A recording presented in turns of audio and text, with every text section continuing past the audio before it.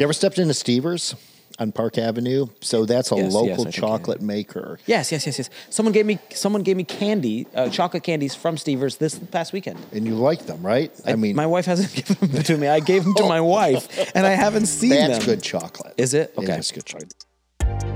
Our goal on this podcast is to know Jesus better and by the power of his Spirit do better, so together we can be a little better. Well, welcome to A Little Better. Great to have you here this week for really the Super Bowl of our church calendar, Easter. Hope you were able to join us for Easter Sunday. It was incredible. Online, in person, Saturday night. Drew, you survived 4 services. I know how much you love 3 services, and you did 4, and still standing. So testament to your youth and strength and vigor. But anyway, I know that people are here not to hear about that, but they're here to hear your sermon in 60. I'm sure they're here for that. I love this sermon. It's probably one of my favorite ones. I love the angle of Easter from Mary's perspective because I think it gives us such a broad perspective of what Easter is and how it impacts our life. And so essentially we looked at the story of Mary's resurrection in the sense of possessed by 7 demons, but Jesus releases her from that bondage and gives her value and purpose and meaning. And that's really just a glimpse of what the resurrection can do in our life. It breaks the power of sin over us. It gives us freedom. It allows it changes our life, not just for all of eternity, but right here and right now through hope and peace and joy and love. And so I just love this full picture of what Easter can do in your life through Mary's example and really through Jesus's resurrection. Yeah, I want to say thank you for keeping it fresh. I think if you were brand new, to Easter or brand new to our church, that was an incredible message. But for people who've, seen Easter all their, I've been through a lot of Easters, and but to bring that fresh perspective, thank you. It was a way I hadn't seen it before and brought it home. Yeah, I mean, even to that, behind the scenes, for every preacher, if you know any pastors that teach regularly, the worst sermons to write are Easter and Christmas because they're so exhausted and you're constantly, the stories, you can preach the same story over and over and it's still powerful, but you do your hard work of like trying to figure out an angle to it that's fresh. Cause you got a lot of new people, but you got a lot of people who've gone to Easter, even people who don't believe in Christ. There's a lot of them there who know the story of Easter. And so, I love Easter, but the prep work of a sermon on Easter and Christmas is the hardest. Well, listen, we want to spend today I'd like to talk about Israel. Okay. I'd like to talk more about the message. And sorry about giving our listeners a little whiplash here, but I know that some people, before I forget it, let's take care of wrapping up Mountain Mover. Because I did say a couple weeks ago that it would be public, our campaign would be over, although people are still welcome to contribute for sure. But our campaign, we wanted to give everyone in our church, a chance to go through Commitment Sunday. And so now, why don't you wrap up the news? There were some people, we promised we would get to it. We did, yeah. So we ended the campaign at $3.4 million, which is, man, it's just so awesome, so moving, and just, it reminds me of like the privilege that we have as a church to come together and sacrifice for the sake of the gospel. And I love that our church is willing to do that. I love that we were just hungry for more of Christ, right? To grow better, to take the gospel to another location. Man, I'm just so proud. If you're listening, I'm just so proud of our church, and I'm thankful for the people who make up this church. Well, you talked about the challenges of talking about, doing a Christmas or Easter, much more landmines with talking about money. I mean, that's a challenge for a preacher too. But I just, I'm new on staff. That was my first campaign as a staff member, and it was amazing. From that perspective, I loved it. Everyone who pitched in, all the contributions, the way it came together, the enthusiasm, the generosity, from the staff. And then in community groups, I just heard people who were so blessed, and challenged by this. And I praise God for the $3.4 million, but we both know we're just more blown away, more thankful for the stories, the changes, the challenges, the growth in people's lives. Those were incredible. people enjoyed. And that just seems strange, because capital campaigns can be stressful, but praise God, I just heard so many blessings, so much enjoyment. So again, thank you for all our generous contributors. This is a 2-year journey, of giving. We will yet see what God will do. Some people make commitments with great acts of faith. That's right. For God providing that money. We look forward to that happening. Yeah. So great. Thanks so much. Well, listen, I want to talk about Israel because I just think people who join the podcast here get a chance at the behind the scenes. Yeah. So a little bit about your experience in Israel. When I was watching the video, Karen and I went to Israel in 2014. Yep. And we went to Magdala. And the amazing thing is, people might not know, I don't think you mentioned, was that was only discovered in 2009. Yeah. I'll put it on the resources, but you can go to the website, magdala.org, I think it is, but we'll put it on the website where you can see the story. But I believe they were going to build a retreat center. You can't stick a shovel in the ground in Israel without getting an archaeological survey because you don't know what's under there. And they went in 2009, stuck a shovel in the ground, and then they found Magdala. I mean, that's Israel for you, right? That is every time I go back. So the last time I went to Israel was 2020, really 19 to 20. Mm-hmm. And to 2023, it's changed tremendously, right? Mm-hmm. They're constantly finding new things, even at the Church of the Holy Sepulchre, which is very well known. It's the site of Jesus's death and resurrection, or the best site they believe. And man, we walked through it, and they're like finding different things in there. And so we also saw, like, we last Sunday we talked about Jesus' arrest in the Garden of Gethsemane into Caiaphas' house, and they just discovered the road that he probably walked on from the Garden of Gethsemane in the Kidron Valley down and up to where he sat in that jail cell that we saw. And it's just, it's amazing. Yeah, it's interesting because I've been a Christian a long time. There's new commentaries keep getting updated with new evidence, for the veracity, the historical accuracy of the Gospels, the Old Testament, as well as the New Testament. And I just, I think early on, I just kind of assumed, they must have discovered everything they're going to discover. But it is incredible. And you'll see story after story of some scholarly skepticism about something in the Bible, and again, there is a new discovery. Yep. I know that Paul in Corinth makes reference to some city leader. Yep. And scholars were always skeptical about that. Like Paul was bragging, maybe pulling a George Santos there. I don't know, but they find then the inscription, for the man that Paul mentions. But there's story after story like that. Even like the words of Jesus, I think in his triumphal entry into Jerusalem, when they say Hosanna, he says, even if you don't praise me, the rocks will. Oh. And if you go to Israel, that means so much more because it's like the things they dig up are rocks, right? Yeah. And what do? They cry out in evidence to God. And there are rocks everywhere, stones. I mean, all of Jerusalem is stone, right? And I think, you think of rocks here and you're like, okay, boulders, like what is he talking about? But like part of the rocks, I think, is like the buildings and the evidence that people are going to find. They are crying out in testimony, in praise of Jesus. Yeah, and if you go to Israel, you'll find a very different experience. They're both great, to be in Old Jerusalem or to be like north in Galilee. Because in Jerusalem, you're going to see, I don't know how many feet. It's layers upon layers upon layers of history that have been built on top of. So they have to go down. But you go to Galilee, in like Capernaum or Magdala or these places, that's not developed like Jerusalem is. Wasn't built upon. So I feel when I tour Galilee, like I'm much closer to the experience that Jesus had. Yeah, and time. Like you can even look at speaking of rocks, right? You can tell the different ages based off of the rocks that you see. You can just tell the difference in the way they built. And, I've had so many people, even just after Sunday, say, tell me about Israel. And I tell them, like, hey, I think every Christian, and I get it, it's an expensive trip, but it's a trip that's worthwhile because you will read your Bible completely different. That's what Karen says over and over again, black and white to color, her Bible. Oh, that's a good illustration. Yeah. So, and we hope to go back next year. We went 9 years ago, so 10 years later, we hope to go back. But we might do Ephesus next. So maybe our next on-site series. Don't tell anybody this, guys. If you're listening, this is the inside scoop, right? I think we might go. I've been to Ephesus once. It's an amazing city. So we might do the book of Ephesus. Or the book of Ephesians in Ephesus, right? Sure. Awesome.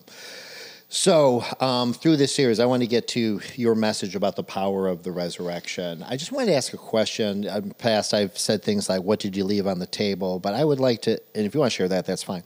But what, in this journey, was there anything new for you in this series? Something that just, like, I hadn't really thought or looked at it that way before. I'm getting fresh angles, that you're bringing. I just wondered what was, kind of fresh or meaningful to you. Yeah, I think just diving into Mary's story, because if you read the Gospels, she's mentioned, but her story is so, you have to dig to understand it. You can't just pick it up and they did dig to understand it. They're very true. Well played. But Mary she is the first person to know of the resurrection of Jesus. And so we should know, that just drew me in of so many, just so many questions and just like how her story. And here you have a woman who literally lived at the beginning of her life, a horrible life, right? Being possessed by 7 demons. Yeah. And I just love the picture that her story shows us of the power of Christ in present and in future. Yeah. And so I really enjoyed learning more about Mary Magdalene. What's hard about Marys in the Bible, right? Even at the resurrection, there were 3 of them there. There's Mary from Bethany. And so even in the journey, I'm trying to figure out which one is Mary Magdalene, And so I really thoroughly enjoyed learning more about her story. Well, we share that in common because thank you for bringing that. It was new to me also. And I think, again, the way you used it was, again, it's easy for me to think of Easter in almost cosmic terms. Yeah. Right? We're talking about death being conquered. We're talking about eternal life. We're talking about confidence that God will complete the story of history, right? We've seen it, his victory, at the resurrection, will ultimately be. So you think about these big cosmic things, and yes, I know when I die, I will spend eternity with him. But I think what you were bringing the power of the resurrection to the present. Yeah. You were bringing the power of the resurrection to the individual. And I was just thought, I didn't know if there was, that's what I wrestle with. It's easy for me to believe in the cosmic stuff almost more easily than God has a plan for me. Yeah. Why would he bother? I'm a speck, in the whole story. And honestly, I think one of the greatest evidences to the resurrection of Jesus is how it changes my life now. And I think maybe sometimes we as Christians, and I don't give people the proper evidence in my life of how Christ has resurrected me, right? I want us to think about some of the scriptures. When I experience the resurrection, so that's salvation, right? You being saved, placing your faith and trust in Jesus. The Bible says the old is gone and the new has come, okay? If you look at Mary's life, that is so evident, right? Possessed by 7 demons, erratic, crazy woman, boom. Changed. Now following and giving hope to people. I want that to be true about my life here on earth, right? We often talk about the resurrection of Jesus and what it gives us, heaven, right? You get to go to heaven. But for people who don't believe it yet, that just feels like a distant fantasy. But to say, no, listen, the resurrection has changed my life. Let me show you how it's changed my life and the areas it's changed my life. And I still got a long way to go, but you can't deny it because I've walked in it, right? Well, and that's why the gospel spread, right? That's why the church grew, was because People saw individuals for whom there was no other explanation than the fact that Jesus rose from the dead. Paul, right? Oh, Paul, all the apostles, who were scared stories. Bunnies fleeing from the cross, right? Who are willing to become martyrs, for this. But just the changes, so many, read the book of Acts, it was life change after life change. And that, you're right, the reality of the resurrection in the present. Yeah, and I think that's the challenge for me in my life and for so many Christ followers.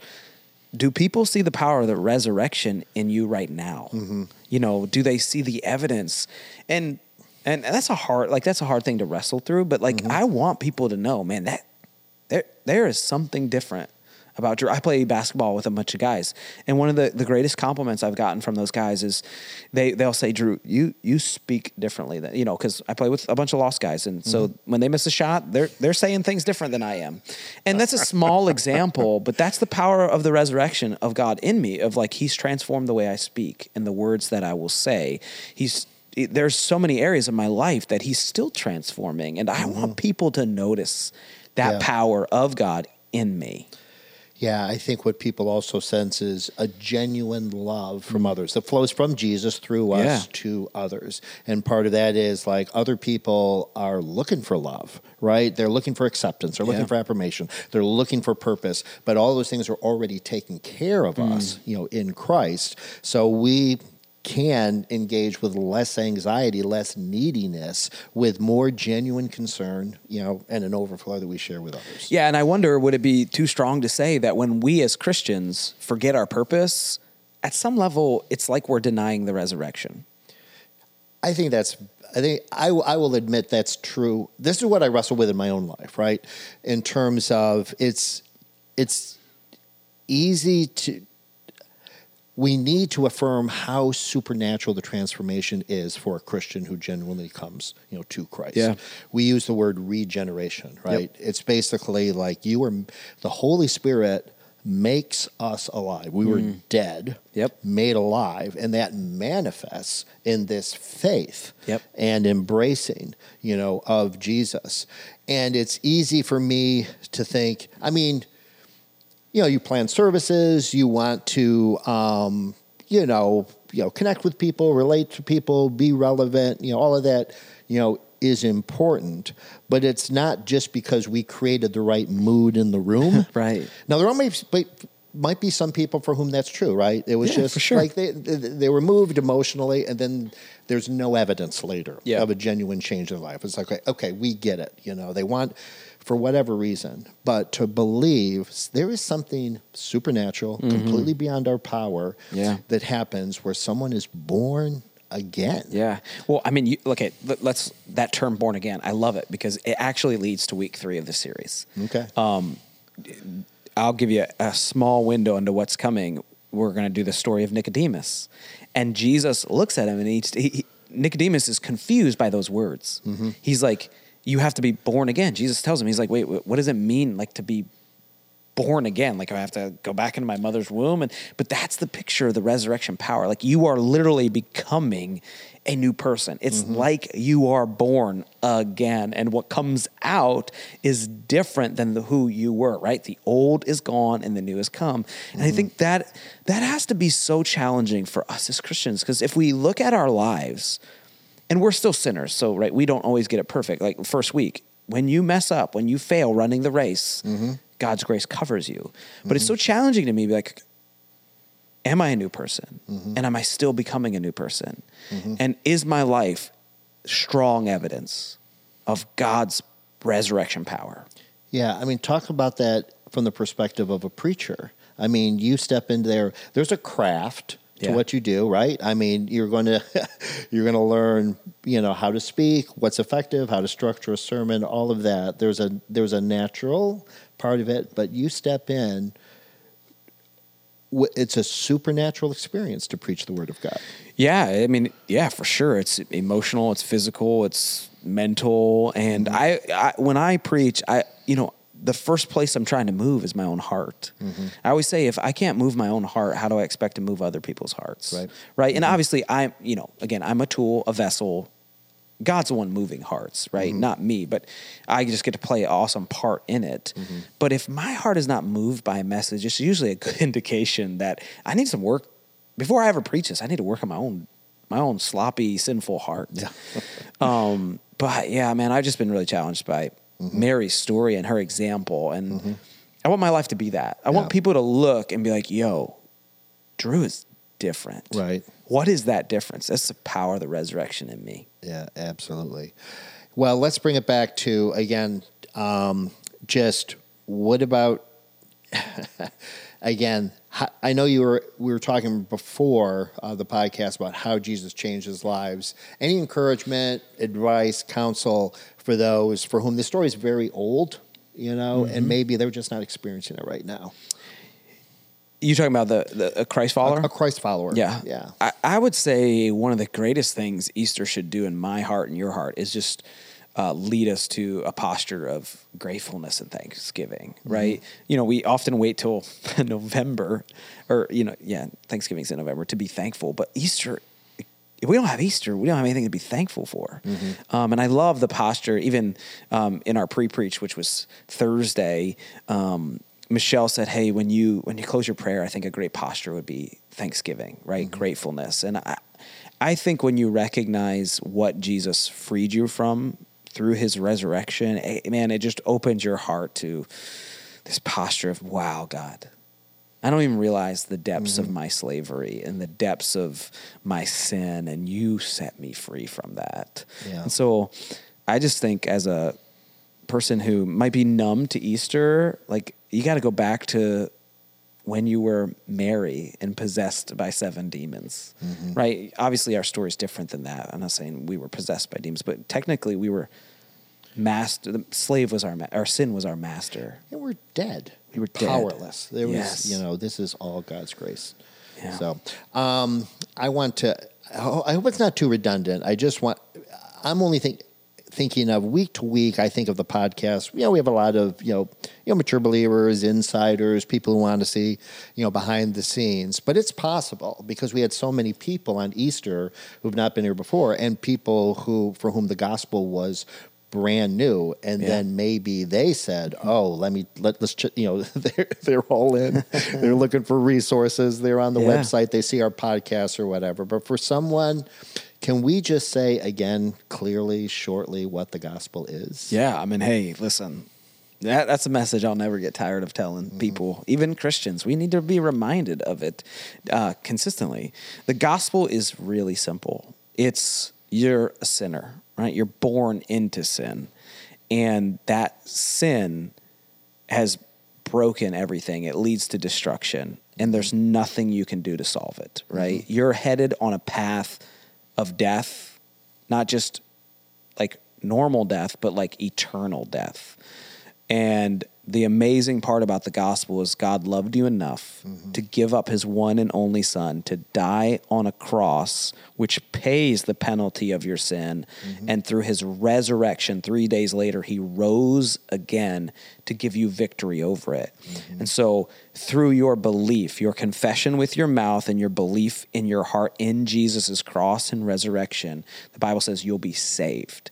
So what that means is through your belief, it leads you to a different path. So rather than a path of destruction, God leads you to a path that leads to paradise with him forever and ever. And whew, how sweet is that, man? Well, listen, absolutely. We will never get tired of telling that story. And whether you heard that for the first time or the 100th time, we're so glad you're here. We hope you hang in with us. We've got a few more weeks in Israel. We look forward to seeing you again next week.